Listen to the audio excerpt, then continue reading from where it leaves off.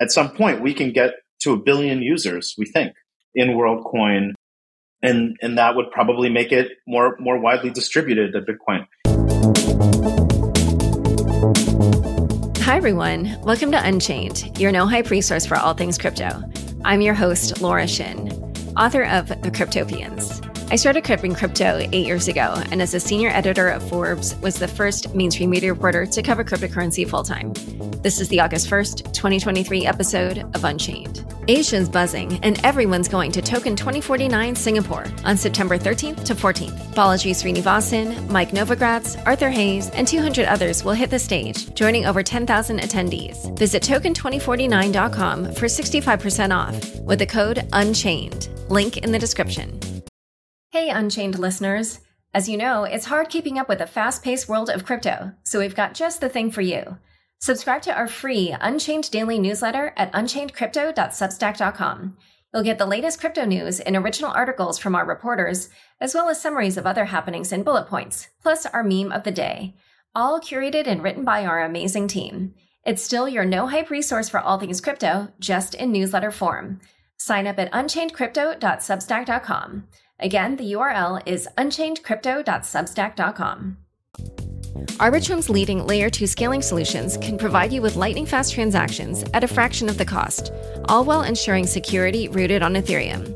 Arbitrum's newest edition, Orbit, enables you to build your own tailor-made Layer 3.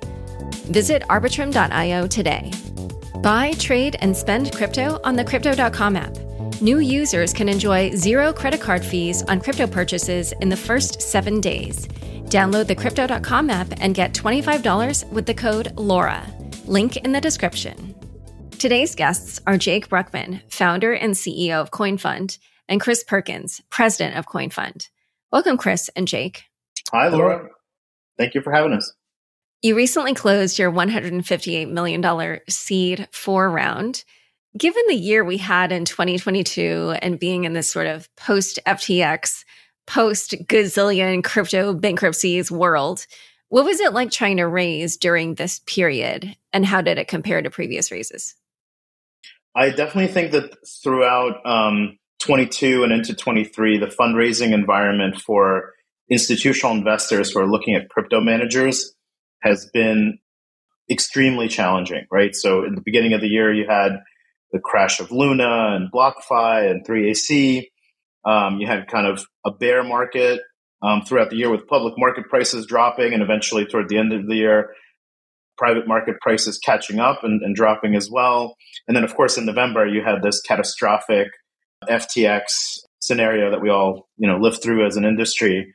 And what Chris and I are so proud of on behalf of our team is that throughout that period, we managed to raise about $550 million. This is really a testament to, first of all, the professionalisation that CoinFund has been going through over the last couple of years, a testament to our IR team who has built institutional relationships over the last number of years that led up to being able to engage larger institutions this way and close them. And also a little bit of the strategy of what products we're kind of offering and how we're offering them. So we're extremely proud to be well capitalized and really bullish on crypto, even though the market right now is somewhat uncertain, somewhat sideways. A lot of the regulation, Laura, as you know very well, it is being figured out in real time. But we are more aligned than ever to support and champion our portfolio companies. What do you think, Chris? Yeah, we're going on our 9th year as a crypto native firm. And I think that's a pretty cool accomplishment. And we also wanted to, again, thank our team. If you look at our previous vintage, Seed 3, that was $83 million. And with this raise, we actually approached our caps. You don't want to have a humongous pre-seed seed fund where you're asset gathering. So, we like to stay precise in our investments. And yeah, we calibrated right to the cap. So very, very proud of the team. And again, people like Jake, the team, this is not our first rodeo. We've been through many, many cycles. And it's not a bad time when you're hitting a cyclical bottom to do what we're doing. And did investors seem more skittish at all because of the bankruptcies and, Jake, I think you called the FTX thing a scenario. And I was like, well, that's one way to put it. But obviously, a sort of Madoff level alleged fraud is a huge black eye for the industry. So how did that come up in conversations, if at all? Yeah, I would say it absolutely had an impact. In the beginning of 22, I think a lot of institutional investors took a step back, first of all, because of Luna in particular, and more broadly because of the kind of broader macro environment that was impacting not just crypto investments, but really investments across the board into venture funds and technology and so forth. And when FTX happened, that really took the cake. I think a lot of institutional investors just stopped writing checks at this point. We've definitely had some relationships that were tracking, but then upon that event happening, took a significant step back. And Laura, FTX was a debacle, but even something as simple as this Coinbase lawsuit between them and the SEC this year, which actually I see as almost like a bullish thing for the industry. That event alone also has tempered some investment at the present time. Wait, I'm sorry. You said that you view the lawsuit by the SEC against Coinbase as bullish for the industry? Well, yeah, I think in the wake of the Ripple decision, what has happened is the Coinbase sort of win has become a little bit more probable and hopeful. And I think that the Coinbase lawsuit goes to exactly the core issue that I'm guessing the judicial system will help us decide in the case of crypto assets, which is whether tokens are securities. So let me just chime in, Jake.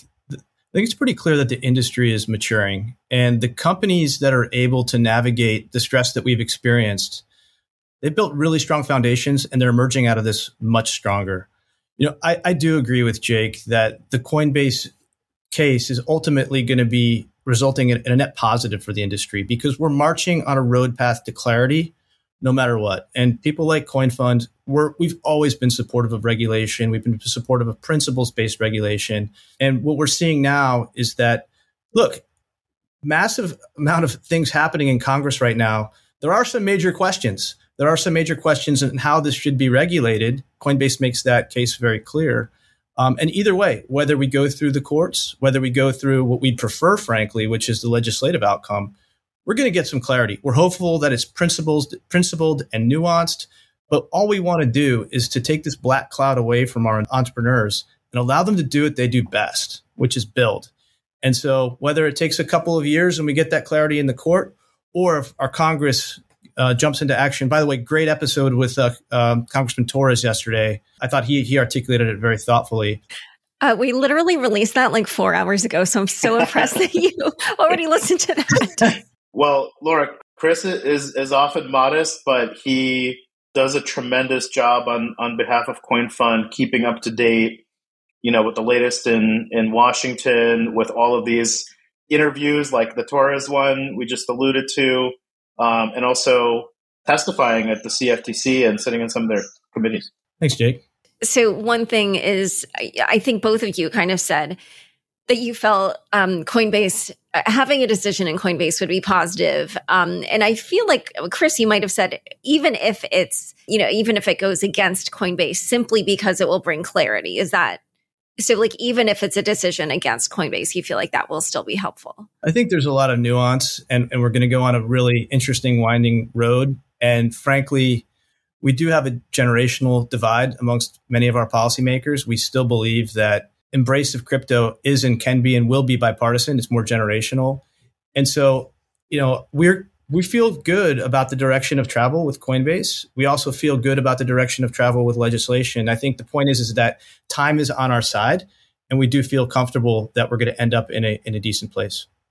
You mean time is on your side simply because it's taken so long that finally something has to happen?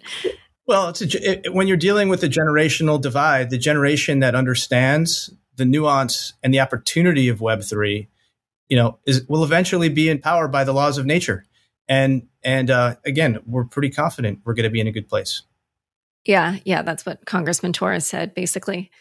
So as you know, we've been discussing, like obviously you did this raise, and it's kind of a historic time in crypto, like this post 22, post 22, post FTX is definitely a sort of unusual time in crypto. So just when you look at the long arc of crypto development, where would you say the industry and the technology are right now in terms of adoption? And then when you think about that, how does that influence how you'll be deploying these funds you've just raised? Yeah, thanks, Laura. I think I remember mining Ethereum in 2015 and thinking like, oh man, well, we're just starting the network now, but in 2016, we're going to have so many apps going to market. And now our estimate is more like 2026, right? So there's like a 10-year delay there between truly going to market. But I think what we've seen is definitely that there has become a lot more consumer technology that founders are building, and more sophisticated founders that have come in, especially over the last 2.5 years from Web2 to build some of these go-to-markets. And examples of that in our portfolio, and I would say we probably invest in like 10 to 20% of our portfolios is looking at kind of consumer, but mostly that's been gaming related to NFTs. It's been sort of SaaS software, such as kind of analytics platforms that surface blockchain data, and probably also a couple of go-to-markets that are trying to bring DeFi or NFTs, those kind of core value propositions, to the market in a way that like normal people can use them. And of course, onboarding tools as well. So I would say there's definitely been an increase in sort of consumer focus in the space. But have we seen this incredible killer app that everybody wants to use? I don't think we've seen that. And I invite us to think about, like, I tweeted this the other day, like think about ChatGPT.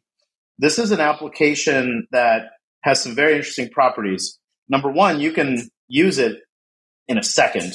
Number two, you could explain the value proposition in a second.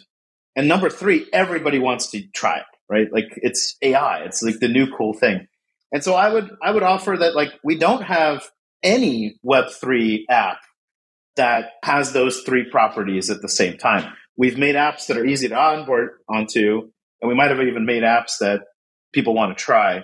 But we really need kind of all three of those things, to create that kind of growth. So what do I think those apps might be in the future?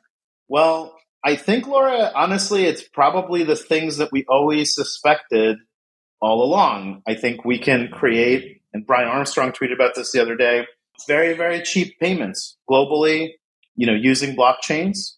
And that should be something that everybody wants to use, because moving money these days is not exactly cheap. It's expensive relative to the state of our technology.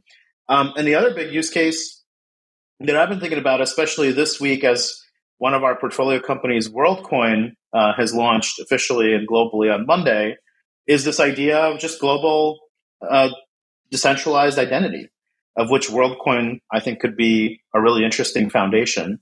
And so there's a lot of initiatives on that side of the space. And there's a lot of applications like global UBI that could be incredibly impactful for the world. So I think both of those areas are kind of what we've always talked about in crypto as being very disruptive, and they're actually starting to come to market now. And I do want to ask you, of course, a ton about WorldCoin, but I do want to just quickly ask you also, I mean, the ability to do cheap blockchain payments has been around since, 2009. So why is it that you think that use case still hasn't taken off? Well, I was going to just jump on what you said, Jake. And I think I love the way you talked about foundational infrastructure building. Now, next phase is going to be applications. And this is related to your question, Laura. Institutional adoption is another major theme that I think we're going to see in the next cycle. And, people have been debating it. Oh, the institutions are here. Oh, they're coming. Oh, they're never coming. But what's happening now is during the bear cycle, the institutions have their teams, their blockchain. Sometimes it's a DLT team. And during bull markets, they would the light bulb would go on and they'd jump over to the crypto space because, that they realized what was happening. I think during the bear, the institutions were building as well. And now these teams have stayed together. So we're starting to see more outputs from there. I sit on the CFTC's Global Markets Advisory Committee, and we met a couple of weeks ago. Half the day was focused on tokenization and this whole influx of tokenization that we're going to see.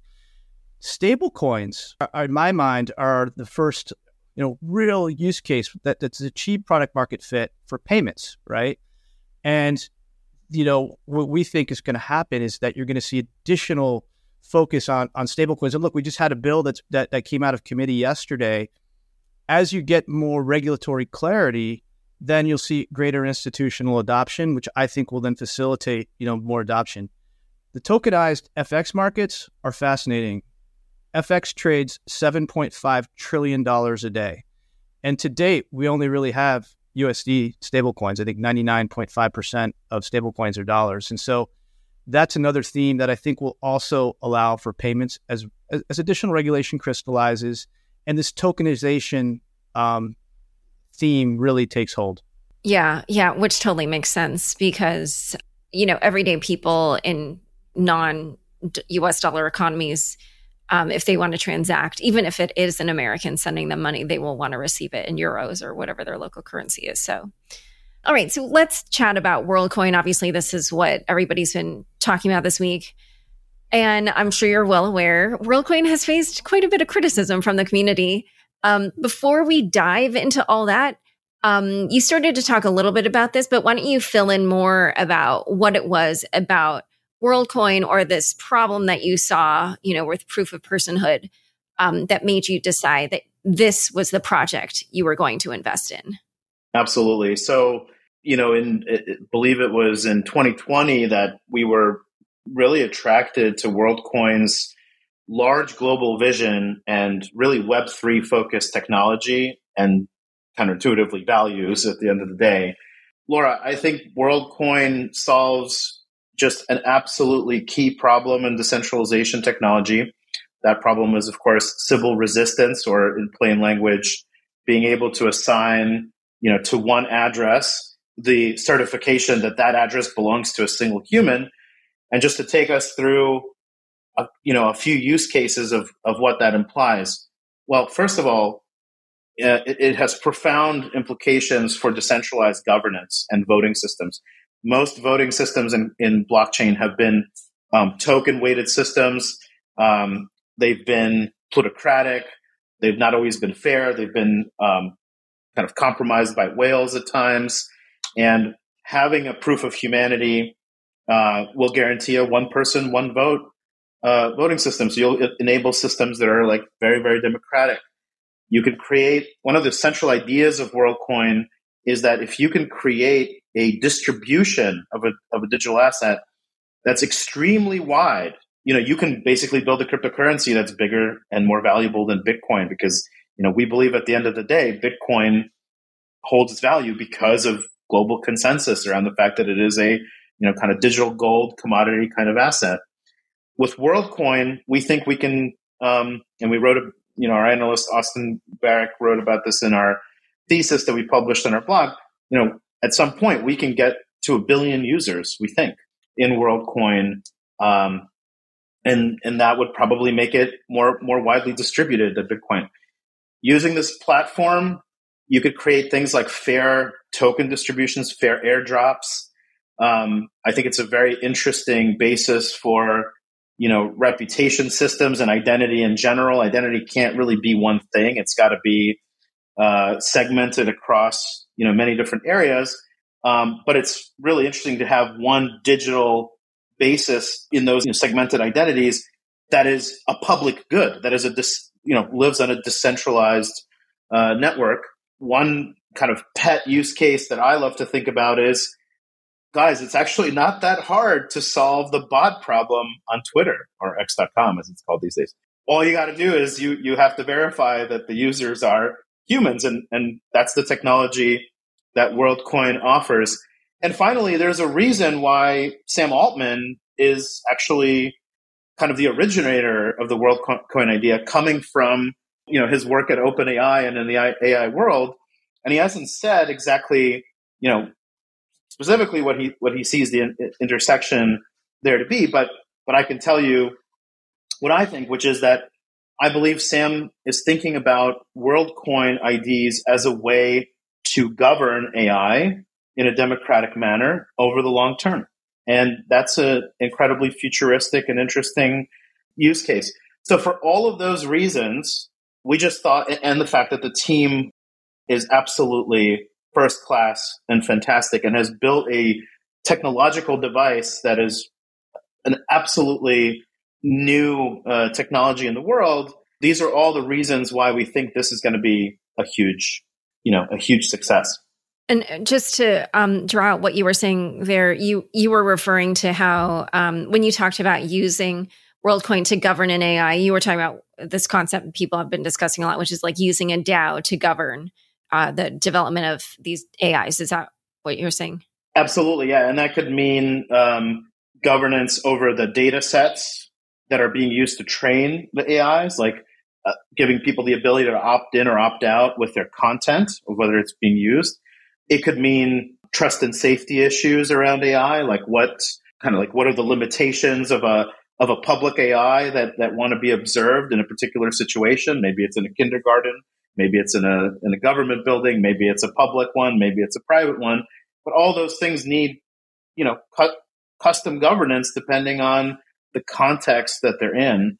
And the thing that really excites me about kind of decentralized governance in general, Laura, is just that we're going to have a new class of public goods that we're going to be able to democratically govern. And those goods will be provided by blockchains, not by governments. That's the really disruptive thing here. This is a team that's solving a real problem, right? And Jake articulated perfectly. It's the civil resistance challenge that we face. And we need it to be solved to move this industry forward. And as I think about my Web 2 life, I think about people that use Clear or use their Apple Face ID. As you start really unpacking and understanding how the culture of the team, their focus on privacy, and what they're trying to solve, it makes a ton of sense. So I'm sure you know that French and Bavarian data protection regulators are probing Worldcoin for, quote, questionable practices. There's a UK regulator that's issued a warning. When you say they have a focus on privacy, like a lot of people really are concerned about the fact that, Worldcoin is getting not only just certain people, but like kind of vulnerable populations, these people in developing countries where, they're not from even like a wealthy part of the developing country. They're from a place where a financial incentive could get them to do something and I'm not saying that this is Worldcoin, but just like generally a financial incentive could get them to do things that maybe are not in their best interest otherwise. And so I wondered what your response is to these critics who, are questioning why it is that Worldcoin, has been getting people to give them their biometric data for money.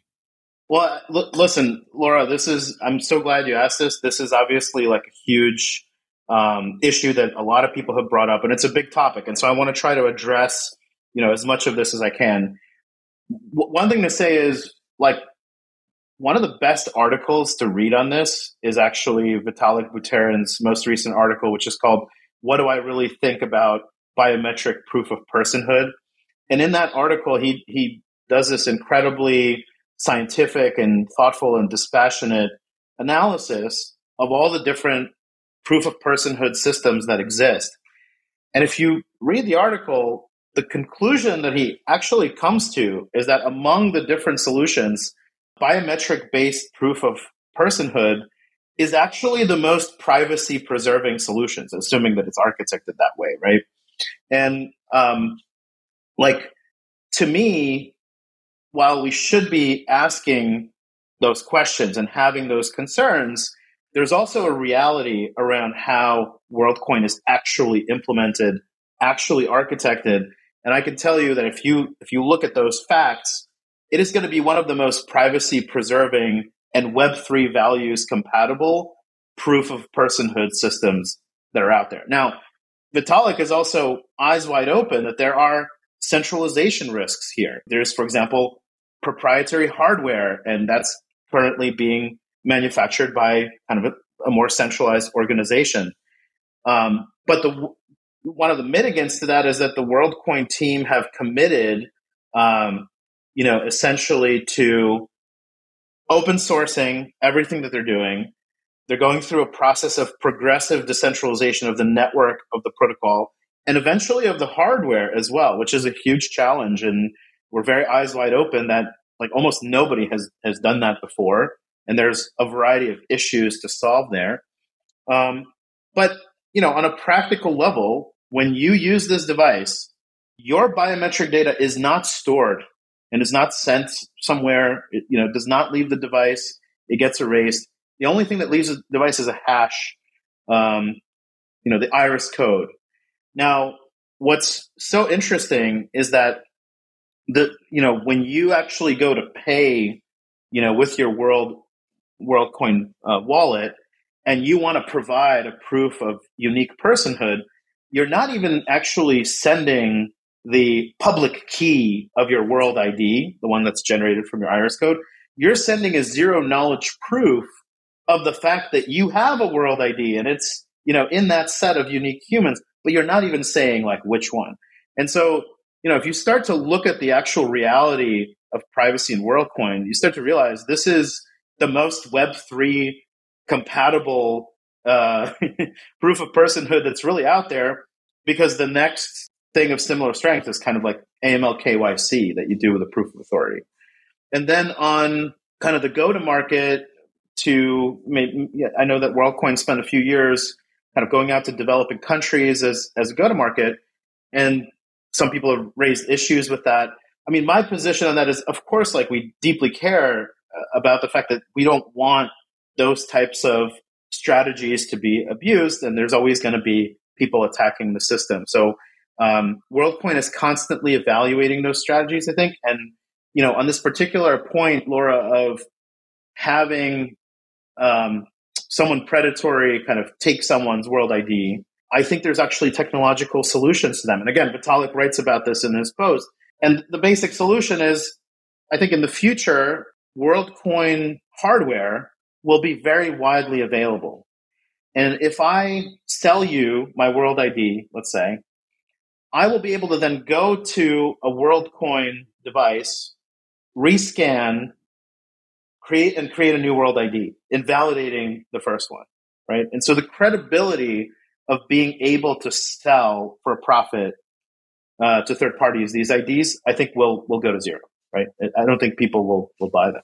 But okay, maybe the way this was translated was maybe I miscommunicated it. But I think for scanning their irises with the orb, they then could receive tokens later, or even actually money in their local currency. So I'm not talking about them selling their ID. I'm talking about them like literally just making money from getting their eyeball scanned, right?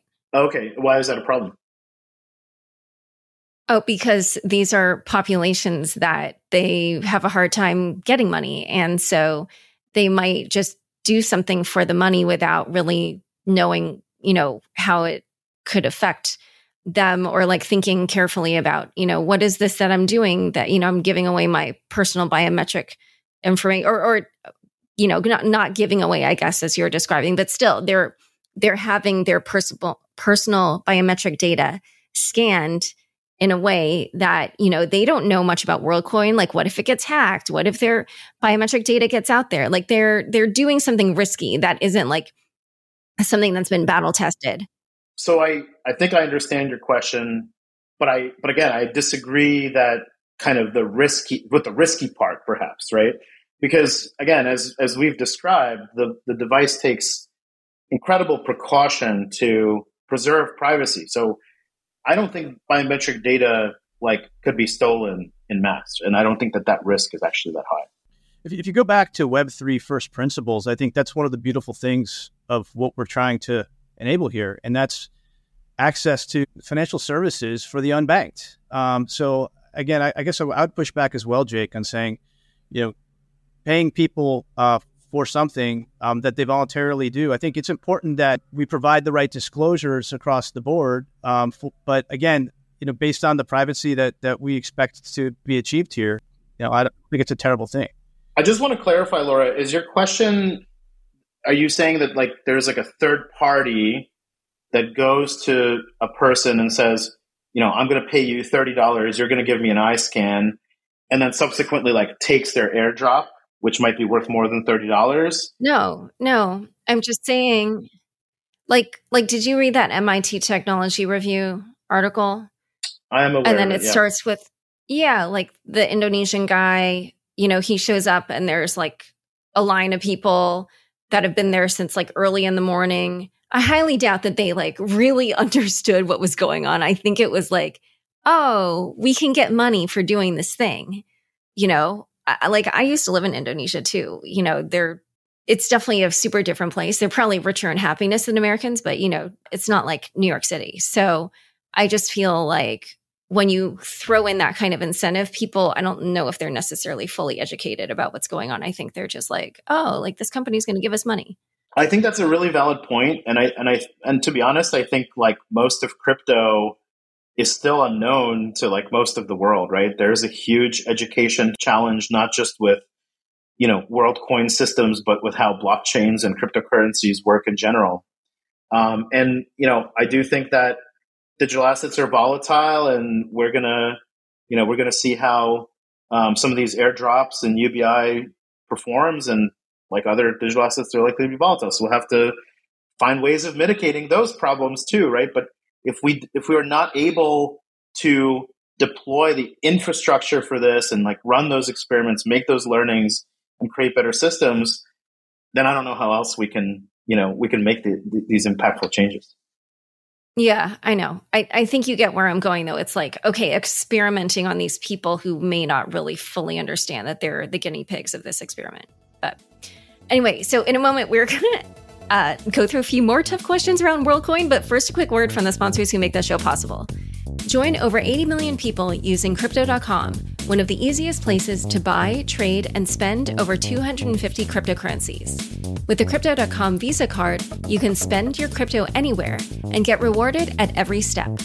Up to 5% cash back instantly, plus 100% rebates for your Netflix and Spotify subscriptions, and 0 annual fees.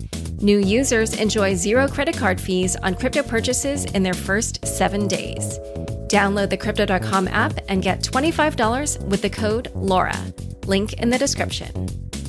Join over 10,000 attendees for this year's biggest crypto event at Token 2049 Singapore on September 13th to 14th. Sandeep from Polygon, Eric Wall, Chris Bernisky, and over 200 others will hit the stage, joining the industry's most influential for an unforgettable experience ahead of the Formula One Grand Prix race weekend. Singapore will transform into a crypto hub for a week from September 11th to 17th, with over 300 side events that will make for unparalleled networking opportunities. Builders and investors at the bleeding edge of innovation will drive an agenda that covers the ever-evolving regulatory landscape, the convergence of crypto and AI, Web3 gaming, NFTs in the metaverse, DeFi, scalability, interoperability, and many more. Visit token2049.com for 65% off regular tickets with the code UNCHAINED. Link in the description. Arbitrum stands at the forefront of innovation as the premier suite of Layer 2 scaling solutions, bringing you lightning-fast transactions at a fraction of the cost, all with security rooted on Ethereum. From DeFi to gaming, Arbitrum One plus Nova is home to over 500 projects. And with the recent launch of Orbit, Arbitrum welcomes you to build your very own tailor-made Layer 3, or as the Arbitrum ecosystem calls it, an Orbit chain, directly on the Arbitrum tech stack. Designed with you in mind, Arbitrum empowers you to explore and build without compromise. Propel your project and community forward by visiting arbitrum.io today. This episode is brought to you by Shopify. Forget the frustration of picking commerce platforms when you switch your business to Shopify, the global commerce platform that supercharges your selling wherever you sell. With Shopify, you'll harness the same intuitive features, trusted apps, and powerful analytics used by the world's leading brands. Sign up today for your $1 per month trial period at shopify.com/tech, all lowercase. That's shopify.com/tech. Back to my conversation with Chris and Jake. So the other thing that I'm sure you guys have heard about is the Sam coin aspect of the distribution of the WorldCoin token, which is, as far as I understand, I think I did the math right on this, there's about 5% that was issued. And if you look at kind of the amount issued versus the fully diluted value, it's just really insanely skewed. how or why, did the Worldcoin team, and I don't know how much you guys were involved, but I wondered how you guys came up with that model and why you felt that was the right way to launch. Well, yeah, this is really a question best directed to the Worldcoin team, Laura, and we weren't directly involved in those designs. But I mean, as investors that hold the coin, you guys didn't have any input, or? I mean, we had general input, but we didn't design the thing. So I would say there's a few things to say here. The intention of Worldcoin is to become, as I said previously, one of the widest distributed digital assets, right? So what you're kind of referring to, is the issue of a smaller float that I think starts to become resolved as more and more people kind of enter the system. There are some people who have argued that, I think there was someone who argued that a 20% holdback was, incredibly large. I actually disagree with that. I have over 105 venture portfolio companies, and I know what the averages are in terms of holding back digital assets for investors. And I could tell you that 20% is very, very average. There are definitely companies that have had less. I think LivePeer had a 10% or so team holdback. There are companies that had significantly more, like over 50% holdback. I don't think 20% is is kind of as tough as some people are saying. Yeah, I don't think people are disputing that so much as the current circulating supply. And as I said, I think the current circulating supply is, that issue becomes mitigated as the currency becomes more widely distributed. And Laura, remember, there's also kind of this periodic payment or UBI aspect to the currency, and so that actually continuously gets mitigated over time, as multiple payments kind of make it out into the market. We're in the first week of the launch. Okay. But yeah, I still think it probably inflates the price of the coin from the get-go. All right. Switching topics, I know, as you said, you guys weren't directly involved in that.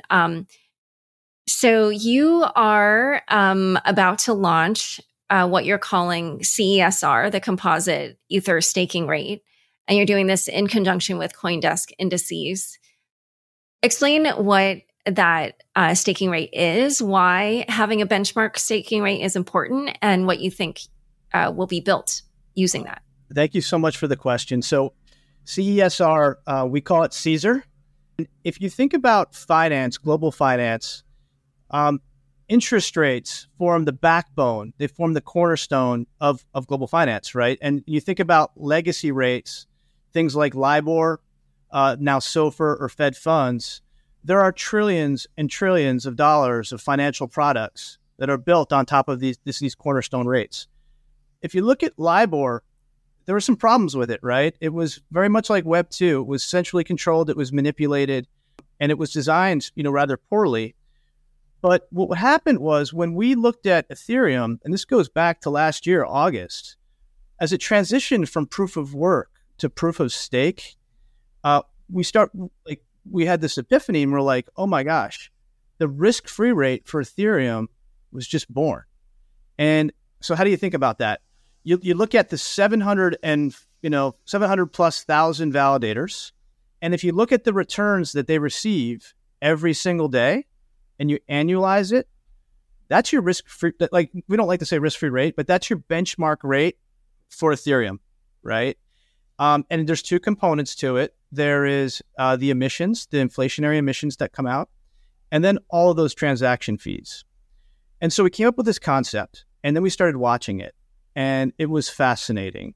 Why? Because when FTX happened, people freaked out. We had this issue with counterparty risk. They moved many of their assets on chain, and we saw Caesar spike because those transaction fees went up.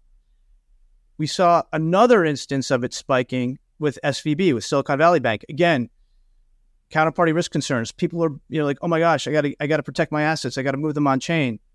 Caesar spiked. But the largest observation that we've had was during Pepe, when there was so much trading activity, transaction fees went up and it spiked. Now, what do you do with this thing? Why is it so important? there are really two different applications and ways that you can utilize it. And utility is always something that we think about. First, as a benchmark, think about how many loans in traditional finance reference LIBOR. Over time, we're going to we expect for a forward curve to be created, and that will allow us to calculate future value, present value, a discount curve that allows us to inform valuations of things denominated in Ethereum, things like NFTs, right? So you have all these different benchmark capabilities. If you're a professional staker, and I spoke to many of them, they're excited. Like, wouldn't it be great to have a benchmark upon which you perform? And that's kind of cool, is all the benchmarking that you can use it for. But what gets us really excited is around risk transfer, right? And I come from the derivative space. I come from the future space. Markets are born when you have hedgers and speculators. And we think, and we're already working with a number of different industry participants on helping them launch a swap product. There are very few fixed rates in crypto. And what we're able to do now, if you're a staker and you swap the floating rate, then I talked about some of the volatility of the rate. If you're able to swap that for a fixed rate, you can run a much more stable business because you know your income. And again, like in traditional finance, that's a $500 trillion industry. The other thing about it is that it's global, right? We don't have different rates for different countries. I think over time, it's going to compete with traditional rates, and you're going to see it being able to form like things. We have these things called basis swaps in traditional finance, which is a floating for floating. So it'll also be an onboarding capability. But bottom line is that this, we hope, unlocks next generation financial products across Ethereum and beyond. It's a huge unlock if we build social consensus and people use it as a benchmark, because like anytime you standardize something, it can explode. I mean, look at containerized shipping is something I often talk about. I'm an old naval guy. So super excited. Last thing I'll tell you is that it's very, very interesting and accessible to traditional finance. Why? They really struggle with crypto, and we can talk about all the regulatory capital things. Putting crypto on balance sheet is like impossible for them, but they know rates. They love rates. And we think that this is very accessible. They're very interested in Ethereum yield. When you have a synthetic rate like this, again, as that forward curve evolves, super, super interesting. So we're really excited about CoinDesk Indices, our partner. Hopefully you're going to hear a lot more from this in the future. And just to be clear, when you were talking about the different types of products that could be developed, you were talking about both in TradFi and in DeFi, I imagine? 100%. We expect for listed products to be released on futures exchanges. They're already talking to us. So you can use it in it's a convergence product. And ultimately, like, that's part of our core thesis at CoinFund. We don't think we're going to have like crypto and TradFi. Eventually, it's going to come together. And this could be a really nice building block that's very acceptable and accessible and to both sides. So I think from a DeFi perspective, super interesting. I think from a TradFi perspective, again, very accessible. All right. So now let's also talk about AI and crypto, which is another one of the hot topics. And we started to encroach on that earlier. And when we were chatting before this, someone on your team said, AI is everywhere, but we believe AI needs crypto. Crypto doesn't need AI. Talk a little bit about that. Well, I think I mostly agree with that. I actually do think we can go in either direction. But one of the reasons I think crypto is most applicable to AI is because AI, Laura, has a huge trust problem these days. I think crypto approaches to AI weren't very popular, a year and a half ago. In fact, AI people would look at things doing like decentralized AI model training and say, this is crazy. Why would we ever want to do this? We actually need all the compute we can get to get the model as large as we can. If we decentralize this is slowing us down. But what has happened since then is I think AI has made a huge splash in the public consciousness. GPT-3 came out, GPT-4 came out, ChatGPT came out, Stability AI launched Stable Diffusion to compete with for generative image AIs with DALL-E 2. And people have gotten their hands on AI and are starting to really acquiesce the fact that companies that are centralized and have proprietary models are really in a position to suck up a lot of data from users, maybe even more data than Google has on us at the end of the day. And I think this privacy and trust problem is starting to enter more into the public consciousness. That's one issue. And then the other issue is look at where all of the innovation in AI is actually happening. There's a broader view, not just in Web3 and crypto, but in the AI space as a whole, that most of the innovation is actually going to happen in open source. And we've seen, again, upon Stable Diffusion coming out, just the explosion of different people experimenting with these things, creating new models, training, fine-tuning models. The progress has been absolutely astounding, Laura. Like the time, if you rewind like four years, like the time from when you had a proprietary model to an equivalent open source model was probably years. The time between DALL-E 2 and Stable Diffusion 1.4 was like 6-7 months. And now that is compressing even further. And so when I think about Web3 and AI, what I think Web3 can do for AI is open up the pipeline that creates these models. And that pipeline starts with data, with talent, a lot of compute in order to train the models, a lot of compute in order to serve the models as APIs, and then eventually commercialization and productization. Now, what we've seen as wearing our investor hat is that most of the really foundational Web3 AI intersection is currently happening in this compute area. Compute is the bottleneck for just about everything in AI. If you look at the Open AI roadmap, almost like every roadmap item is bottlenecked by the availability of GPUs. And commercialization is extremely bottlenecked by the availability of models, which is why we're seeing this insane proliferation of open models, open large language models like GPT for all.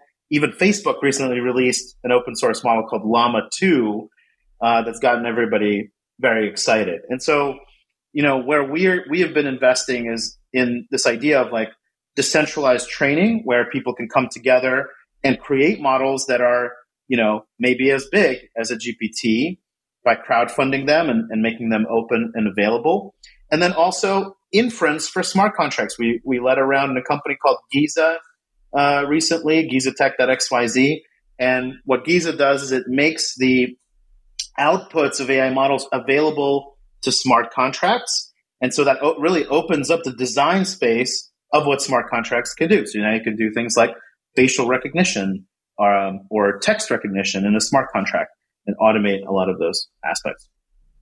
I mean, what an exciting time, right? We have these two fundamental technologies that are, I guess, life-changing in their own rights. And when you bring them together, amazing things are happening. And Jake's been at the forefront of this. I think we published a paper on it last year, a lot, and the amount of talent and the amount of excitement and innovation that we're seeing is it's so exciting. And I just can't underscore how exciting it is to be in this space right now at that really crucial intersection.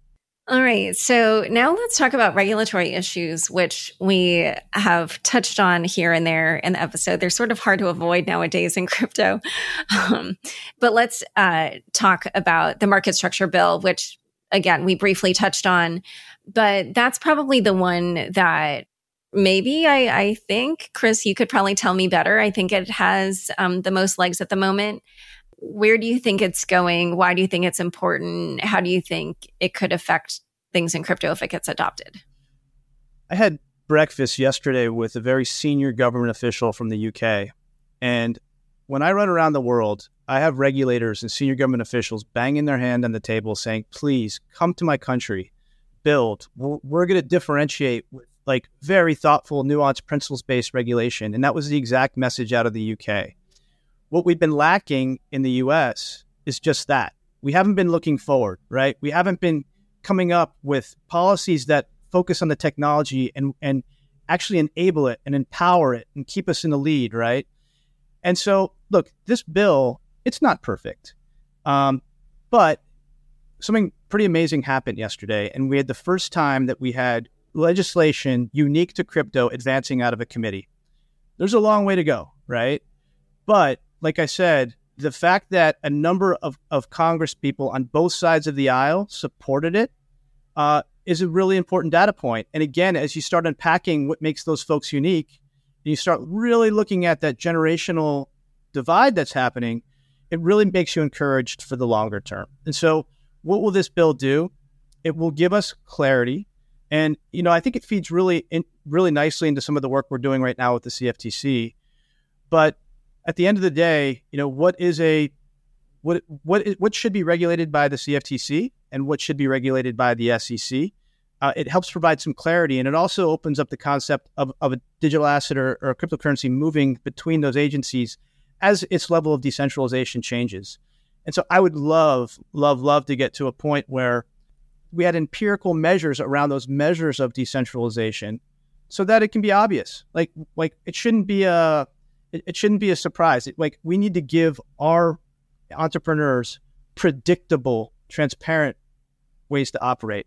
And that allows us to when we invest in companies, we don't want them to spend a good portion of that investment on legal counsel that's going to come back and tell them, well, we're not really sure.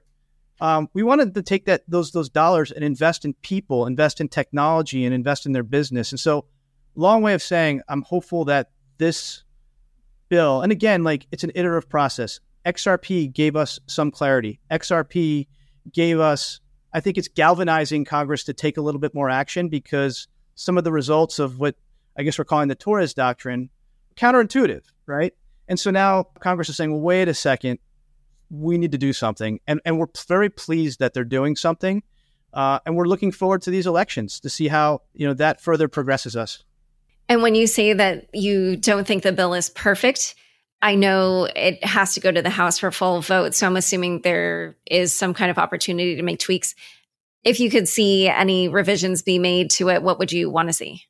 I think it's a little bit early on in the process to go into various specifics of the bill, but what we're really focused on, and by the way, I don't think the House is going to be, I think we'll have some success at the House, but then, there's a pretty big hill to climb as you go into the Senate as well.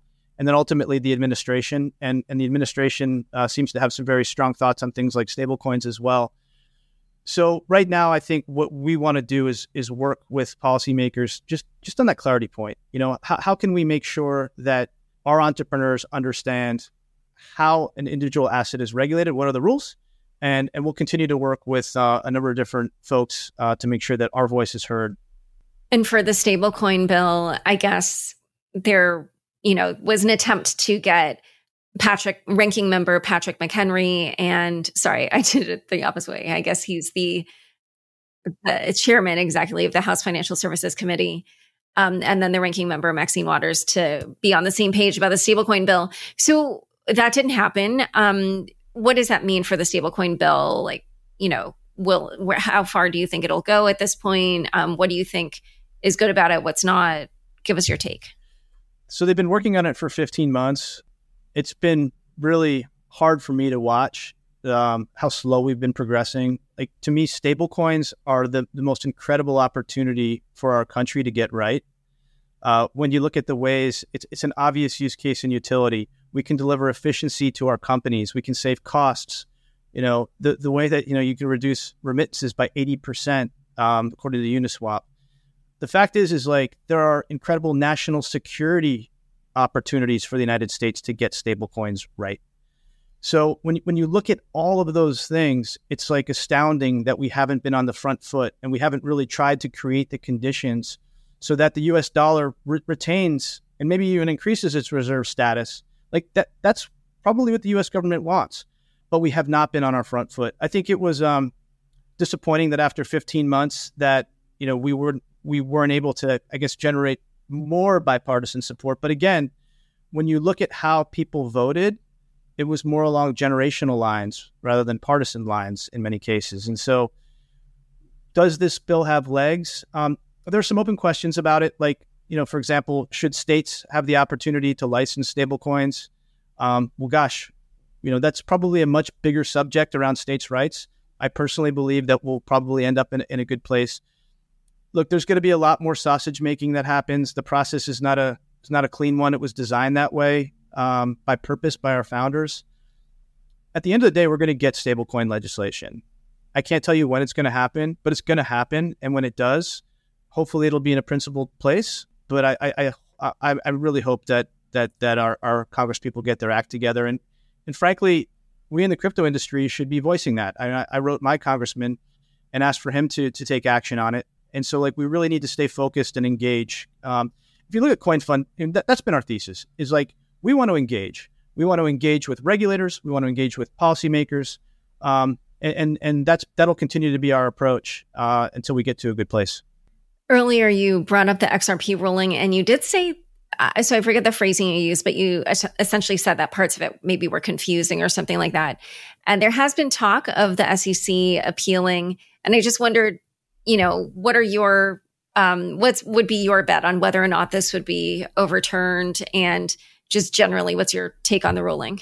Personally, I was not expecting the ruling. I think most folks were not expecting the ruling in its current form, but it was thoughtful, nuanced, and reasoned. And I think it is a great starting point. Look, I think the SEC has every right to appeal, but as they appeal further, and so does XRP, by the way. Not everything went in its favor, but the stakes get higher when you appeal. And if this ends up at the Supreme Court, again, that's not how you want to go about clarity. But as we sit today, gosh, I think XRP looks a lot like oranges, and we'll continue to move forward accordingly. And Coinbase took appropriate action and other exchanges. But gosh, wouldn't it be better if we had very thoughtful, nuanced policies? We put out a paper a while back that talked about how we think about the world. And Jake, I know you've got some strong feelings here as well about what are the principles that we're trying to solve for? Some of my thoughts around that are principles-based regulation, right? Maybe we can take a simple example. We see a lot of smart contracts come out there for fundraising purposes, and a lot of people end up getting rugged, right? So what is the most impactful regulation we can have to prevent that? Well, I would argue we should use some of the aspects of the technology, in our favor. And one of the aspects of blockchain technology is that smart contracts are incredibly transparent. They're formally verifiable. You can audit them and see if they have a backdoor. You can create a formal verification system which checks the same. And so one simple thing you can do is require that any smart contract that is raising money from market participants passes a basic principle. It doesn't steal your money, right? And you can do that in an incredibly technical way. And it seems very obvious.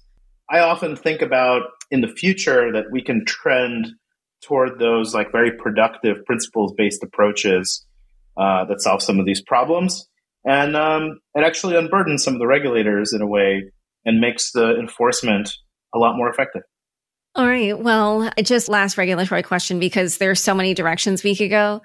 If you could just kind of dream up your own little regulatory wish list right now, what are some specific things you'd really like to see? And I'm especially talking about in the US.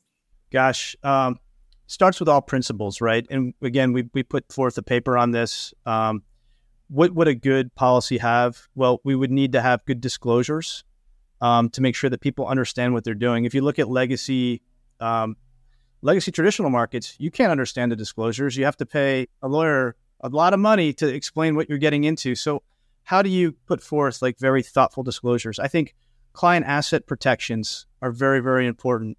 And yes, there's technology plays a core role in that. And we should recognize that technology and allow it, not say, hey, MPC technology, it doesn't fit certain qualified rules, so let's get rid of it. No, how do we use technology to solve for those principles?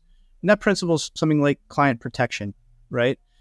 There are a number of other principles that we believe in. And the other thing that I like to talk about is the technology that we're applying here that solves for those principles. Well, traditional finance should do it too, because, principles are the same and we should use the best technology at our fingertips to be able to use it. So it should go across the board and they should be held to a higher standard as well. And wait, and I'm sorry, when you say that, what kind of blockchain-based type thing would you apply to TradFi?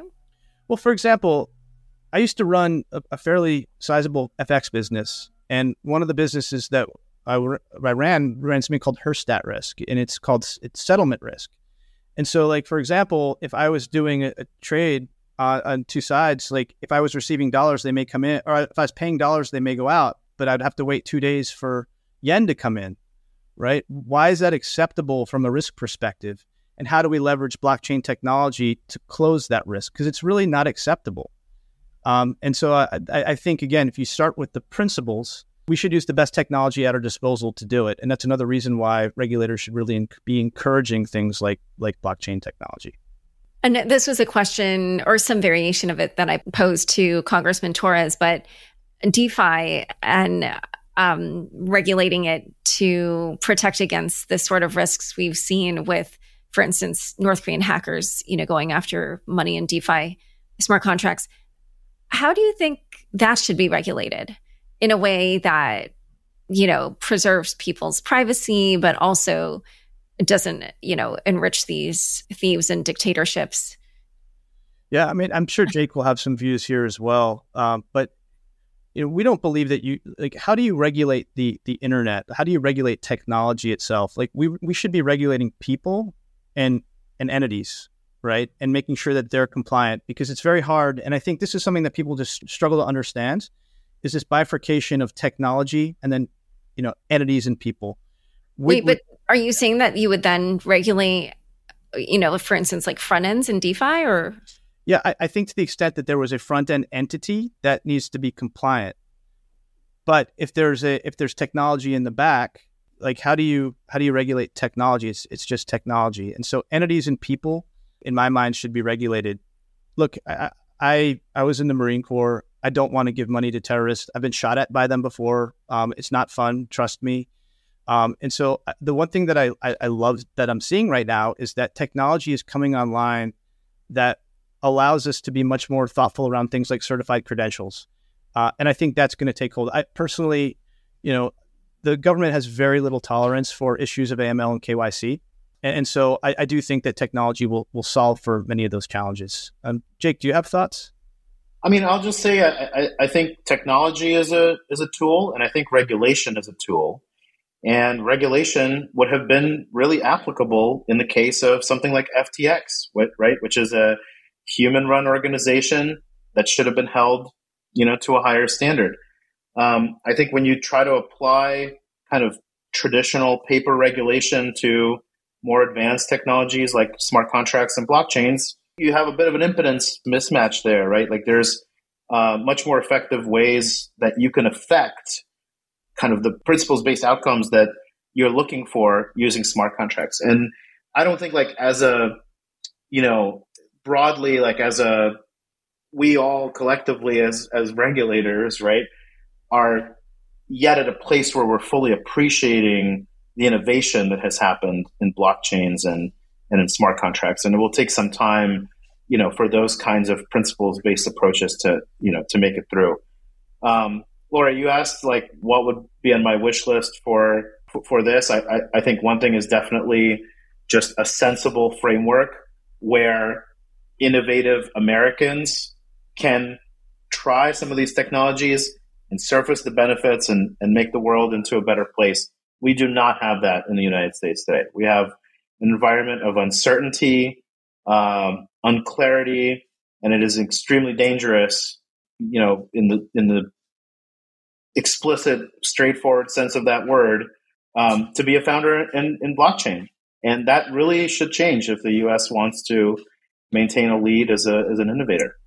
One thing I'll add, Jake, is that we are working right now with some regulators, and we do believe that the best policy will come from legislation, bar none, right? Elected officials. But I was really pleased that the CFTC put forth this GMAC, the Global Markets Advisory Committee. It's one of 5 committees that they have that advise them. We were named to help participate. And like I said, we met a couple weeks ago and half the day was focused on tokenization, which was great. But what's more exciting is that they did form a digital asset subcommittee. And one thing that they reached out to me very recently and they said, would you look at NFTs and utility tokens? So what's the point that I'm trying to make is that they're engaging, and I think that's really good. We need to do more of it. On the NFTs and utility token side of things, I'm super excited because, I don't know all the details of what they're looking for, but if they're looking for ideas on how to thoughtfully regulate it, I know our approach at CoinFund is to reach out to the community, find the best experts, subject matter experts in the world, and really, put forth our best foot to engage them. And so I guess that's how we're going to try to move this thing forward. And it's an exciting time with that kind of engagement. All right. Well, it has been a pleasure talking to you both. We had a conversation that went over quite the wide range of topics, but it was good. Where can people learn more about each of you and your work? Thanks, Laura. We just launched our new website at coinfund.io, so please check that out. And we talk a little bit about our team and kind of how we think about the space. And then, of course, follow us on Twitter. I am JBRUKH on Twitter. And I'm PerkinsCR97. Thanks again, Laura. Perfect. It's been a pleasure having you both on Unchained. Thanks, Laura. Thanks so much for joining us today. To learn more about Chris and Jake and CoinFund, check out the show notes for this episode. Unchained is produced by me, Laura Shin, with help from Kevin Fuchs, Matt Pilchard, Zach Seward, Juan Aranovich, Sam Shriram, Ginny Hogan, Leandro Camino, Shashank, and Mark Akuria. Thanks for listening.